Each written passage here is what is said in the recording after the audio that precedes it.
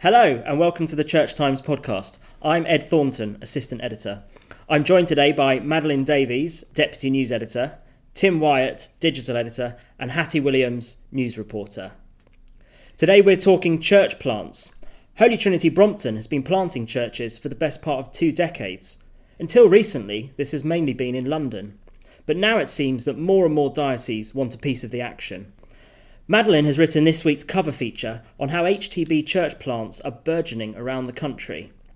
Madeline, can you tell us why you thought this was an important area to investigate? Yes, so this has been something that we've wanted to look at for a while. I think it's fair to say that HTB has had a significant influence on the Church of England, particularly in recent years, through its church plants. As you said, more and more dioceses now have a church plant linked to the church, and we really wanted to look at the reality of those church plants. Over the years, we've heard sort of very mixed feedback about how people in the church feel about their presence, and we really wanted to try and find out what the reality was. You've spoken to Nicky Gumbel, you've spoken to bishops, a lot of clergy, people on the ground. Can you tell us something about how the process works? Do HTB send out teams to snoop around for big empty churches, or do they wait for the bishop to call them and invite them in? So I think my understanding is that legally they have to have an invitation from the bishop. I don't think it's possible to come from London and impose a church plant in another diocese. But it's also fair to say that I don't think a team from the HTB network would take up any church. I think there are conversations about the kind of church that they are willing to plant in, and they're quite open about that fact. So they do look for somewhere central with good transport links and ideally close to students. So I think, it's clear that they don't go just anywhere. A lot of people worry that this is some kind of like territorialism or kind of a spreading empire. Do you get the feeling from people within the HTB movement that they see themselves as a kind of church within a church, or are they simply just trying to share what they've learned works in London? So I talked to Nicky about remaining within the C of E because the Bishop of London had said to me how grateful he was that HTB hadn't gone independent. And Nicky talked about how he's an Anglican and how he loves the Church of England, and that there was never any question of becoming an independent church. Something they also talk a lot about is generosity. And certainly Rick Thorpe talked a lot about how church planting is giving away people, it's giving away money. It's the Bishop of Islington, Rick Thorpe, yes. Bishop for church plants. So HTB tends to give a £50,000 sort of pump priming grant to its plant. So, there is a financial generosity there as well. And that's certainly how Rick Thorpe's position as the Bishop of Islington was promoted, I guess, was around. We have this richness in London. We'd like to be generous, and if other dioceses want to learn from experience, then we're very happy to come and share that. You also spoke to quite a few people who've actually established church plants. How did they find the experience? Did they encounter much opposition when they planted? Yeah, I was quite struck by how honest they were about the process. People were really frank with me about the fact that they had encountered suspicion, and really quite a strong degree of hostility in some cases. So they talked about how difficult a journey it had been, and in some cases much more difficult than they had anticipated. Interestingly, Mark Elston-G, who heads up a lot of this work at HTB, said that one of the things they've learned is to kind of warn diocesan bishops, yes, we're willing to come and partner with you, but you need to anticipate opposition and sort of have a plan for dealing with that. So certainly that wasn't a universal experience. There were other cases where the congregation had actually reached out and really welcomed a partnership. But in others, priests have had to deal with opposition, and even from deanery colleagues, even deaneries haven't necessarily welcomed an HTB plant with open arms. Do you sense that diocesan bishops these days are more open to an HTB plant than they would have been 5 or 10 years ago? And also how significant is Justin Welby's vocal support for church plants? I know when Justin Welby was appointed, he was kind of celebrated as this is an HTB win. I actually think far more significant has been the influence of the Bishop of London, or the former Bishop of London, Richard Chartres. He was absolutely instrumental.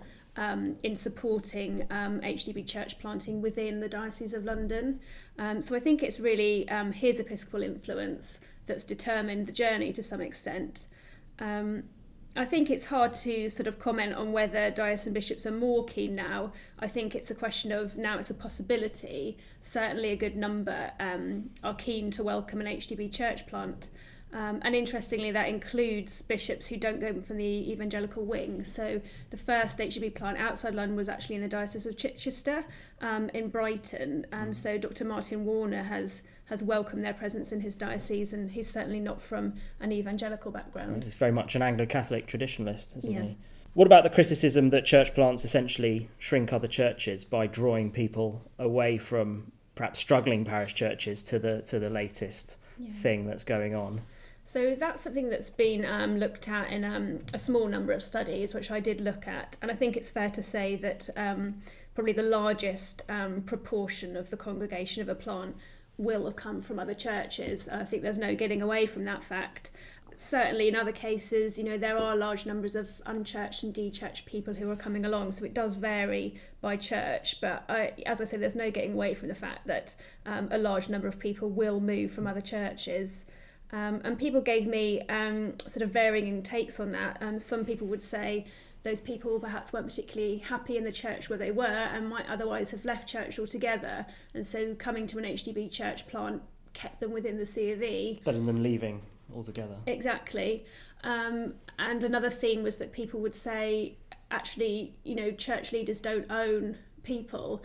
They are free to go where they want to go, and if they want to go to a different church because it's more in keeping with how they want to worship, what they enjoy, then you can't put up walls, you can't stop people from doing that, and if that's where they want to go, then they have the freedom to do that. They attract a lot of students, don't they? Church plants are often positioned quite near campuses. Tim and Hattie, you were students not too long ago. Did you ever attend church plants or see friends go to them?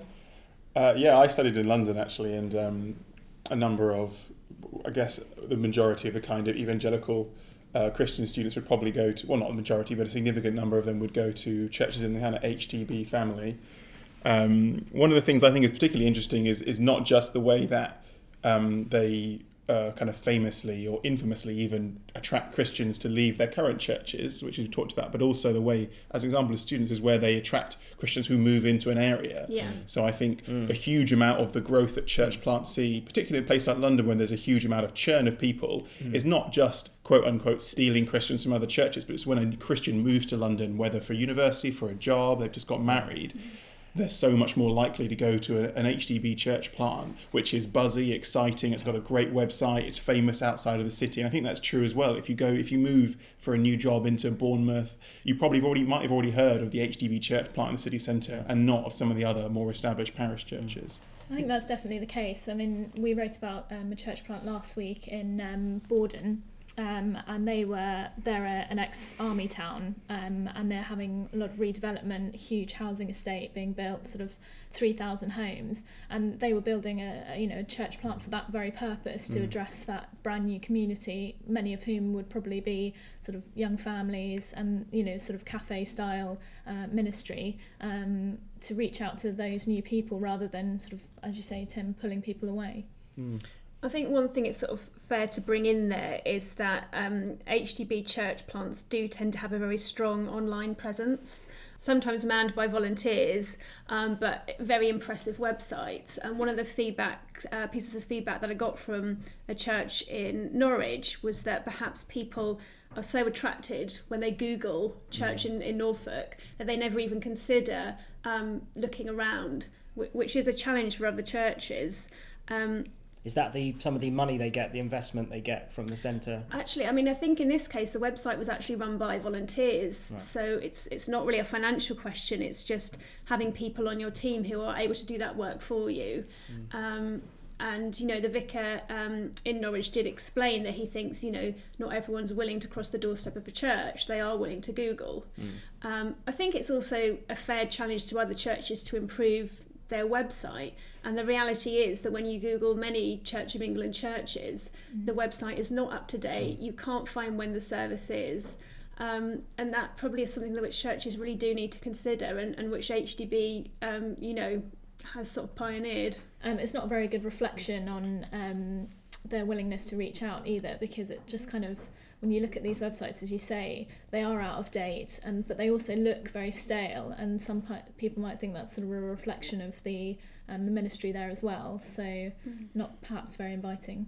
It's certainly my experience. I remember a number of years ago when I moved into a new town, knew nothing about the kind of church scene there. The first thing you do, of course, is you go and Google Tunbridge Wells churches, and the ones that you're most attracted to are the ones which have, you know, for better or for worse, an interesting and up-to-date and a modern-looking website. You know, people tell me, you know, it's the equivalent 30 years ago of you wouldn't have your church sign outside with peeling paint and the old vicar's name on and not have the new service times on. In the same way, why should churches expect to be able to attract newcomers in 2017 if they haven't got a website which is fit for purpose? One of the things, Madeline, your feature also highlights is that very few church plants are led by women. I think just one. Is that right? Why do you think this is, and does HTB think this is a problem? Yeah, so interestingly, talking to Nicky Gumbel about this took up a lot of our interview.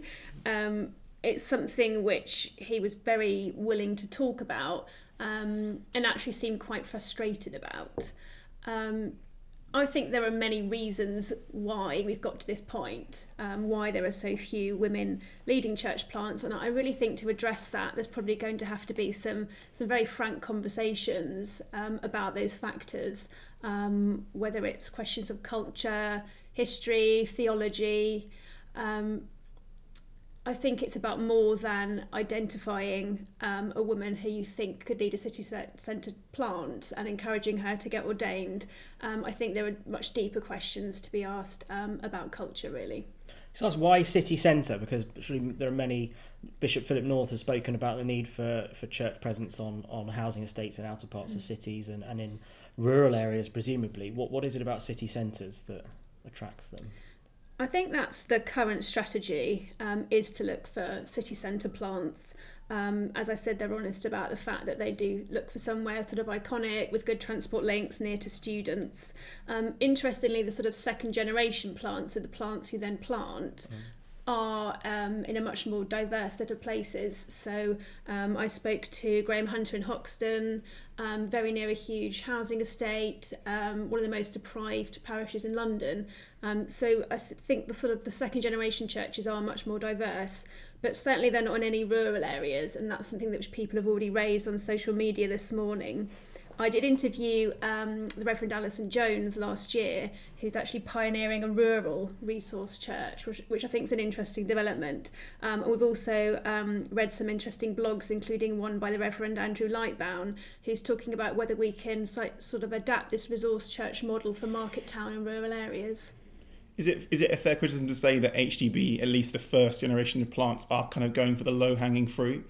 So they're perhaps taking a town and they're saying, right, where can we put a church which has the highest possibility of succeeding? Like you mentioned, transport links, student population, iconic building. And that's not necessarily a criticism, but is that a fair summary of their strategy?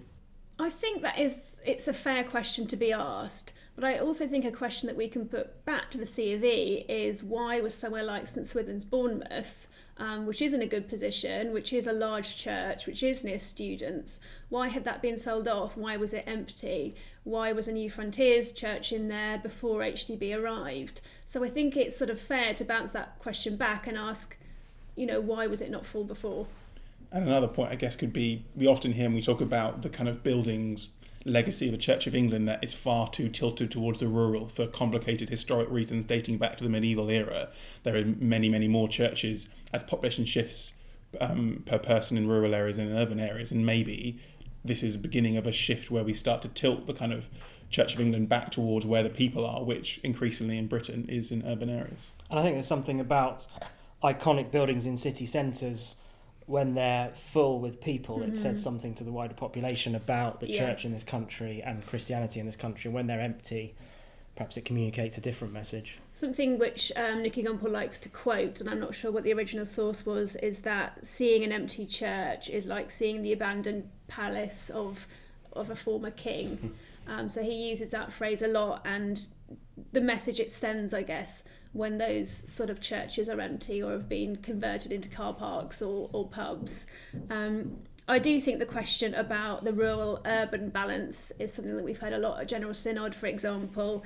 I've already sort of been challenged on social media this morning about the fact that, yes, St Peter's Brighton is full, but you could look at a small rural church in the same diocese who actually, by proportion, has more local people in it than St Peter's Brighton does, and how much of an impact a rural church can have on its community. So I think that's, you know, an ongoing debate, and certainly there are questions about how we can adapt this model or find a new model for rural areas.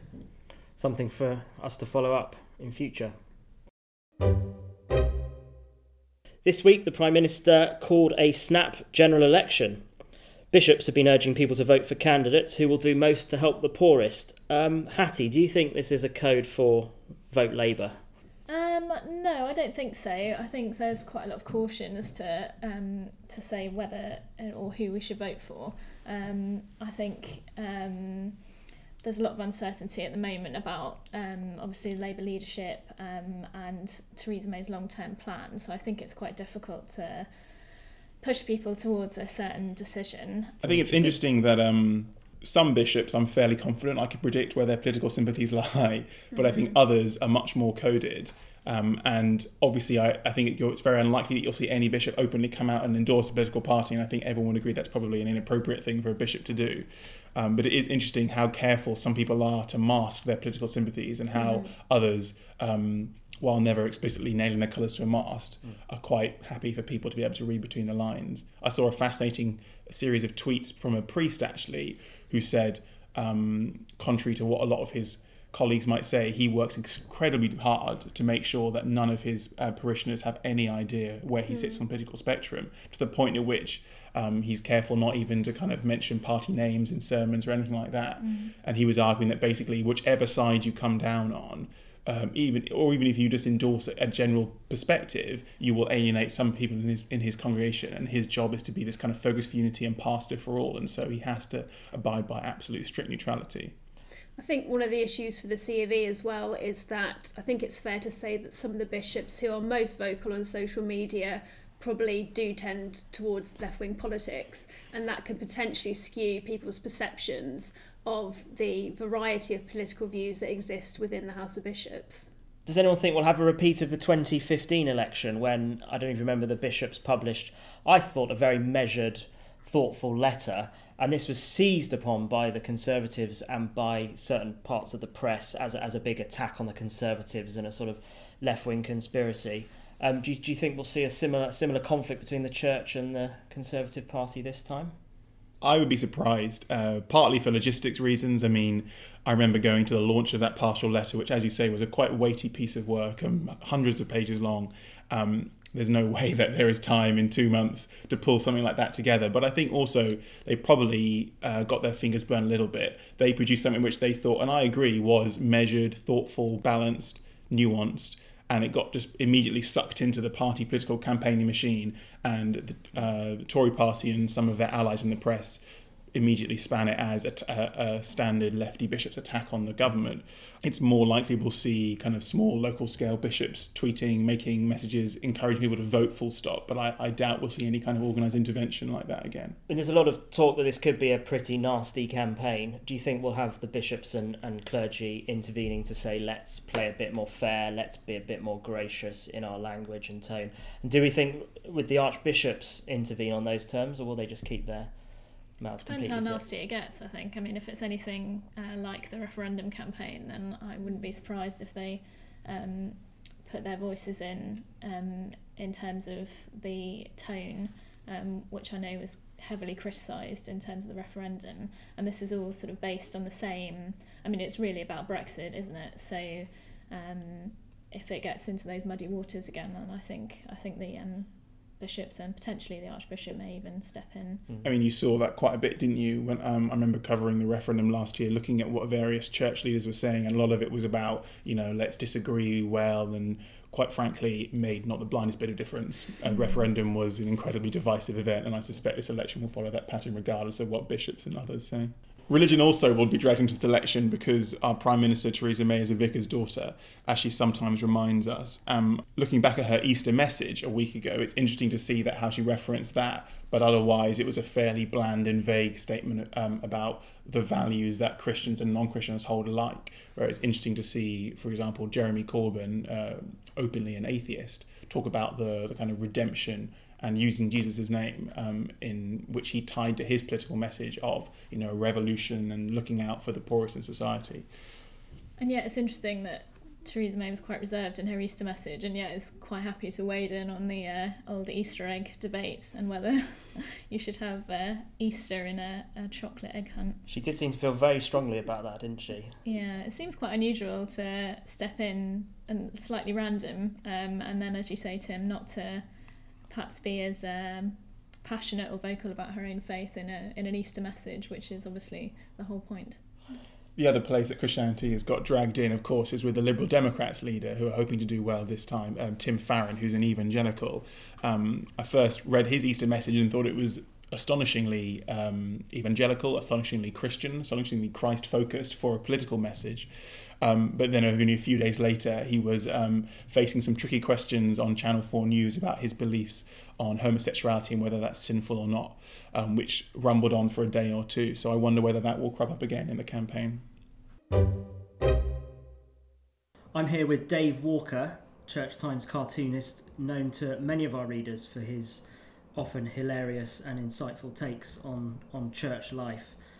Dave, you've been working on something else recently, is that right? Yes, so as well as doing my weekly Church Times cartoons, I've got a book of cycling cartoons coming out in a couple of months' time, beginning of June. How did that come about? So I've been doing the cycling cartoons for a few years now. I put some online on a website, and I was approached by a publisher who were interested in a book. And so I spent quite a significant proportion of 2016 doing the cartoons for this book.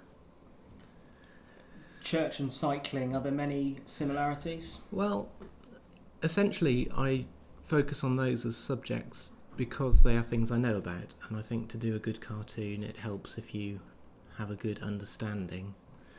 But I think in both cases there's a certain level of there's scope for humour, there's people taking things too seriously, there's things that go wrong, there's sort of lots of scope, I think, in both cases for finding a joke that can be represented visually, which is essentially what I'm aiming to do.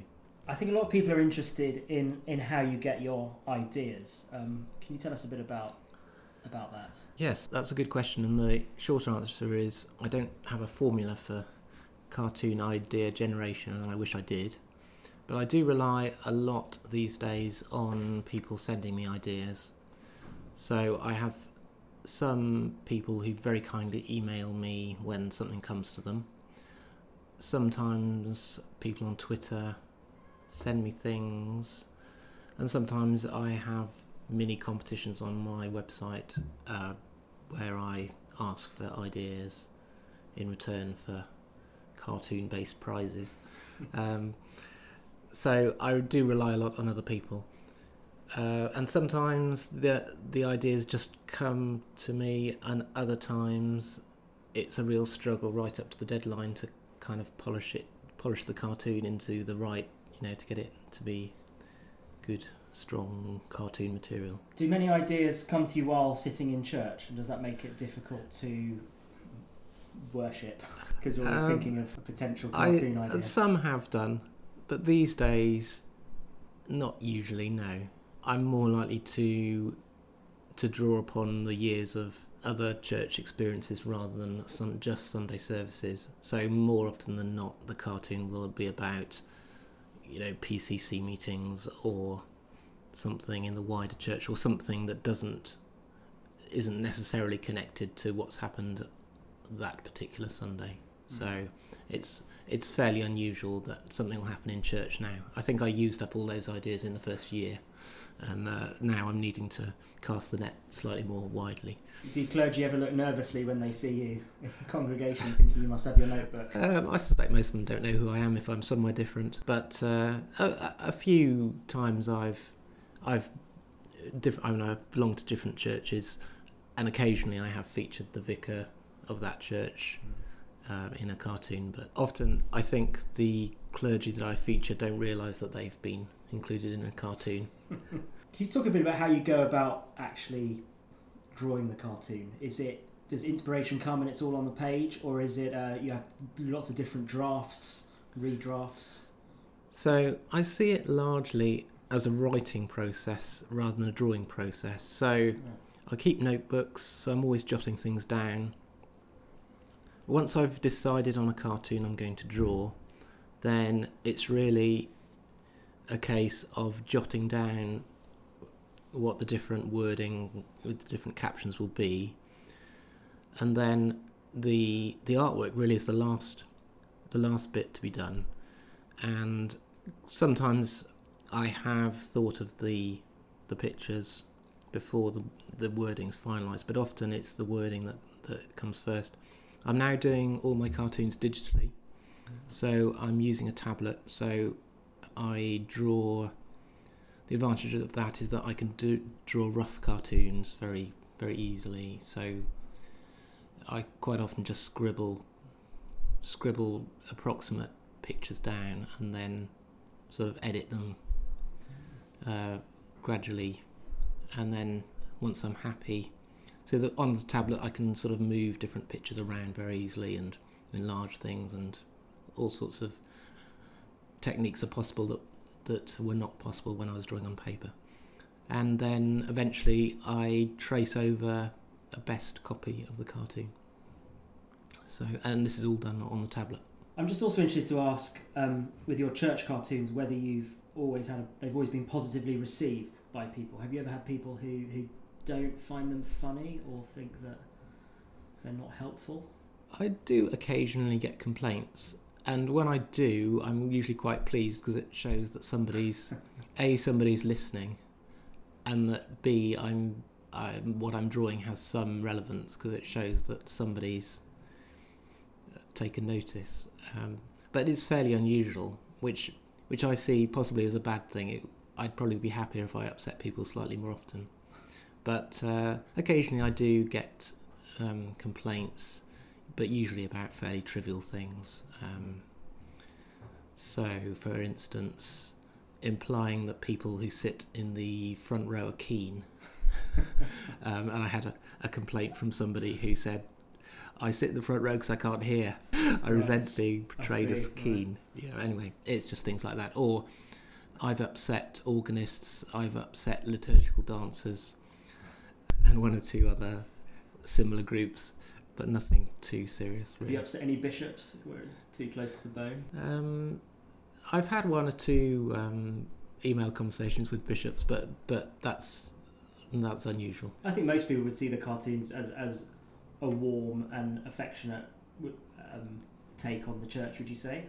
Also, yeah. But also satirical. Yeah, my intention is that a lot of the people reading the Church Times are clergy or people who devote their life to working in the church, and what I want to do at the end of a busy week, I want them to look at the cartoon and be encouraged and cheered up, not demoralised. So I don't want the content to be such that people are going to be upset with it unless there's a reason for doing that. If I'm trying to make a point and it upsets somebody, then fair enough, but quite often I'm just trying to bring a smile and cheer people's life up slightly. That's it for this week's episode of the Church Times podcast. You can find news, analysis, comment, book reviews and more on our website. You can also find our latest subscription offers at churchtimes.co.uk/subscribe. The music this week was by Sought After Sounds. Don't forget to tune in next Friday for our next episode, and thanks for listening.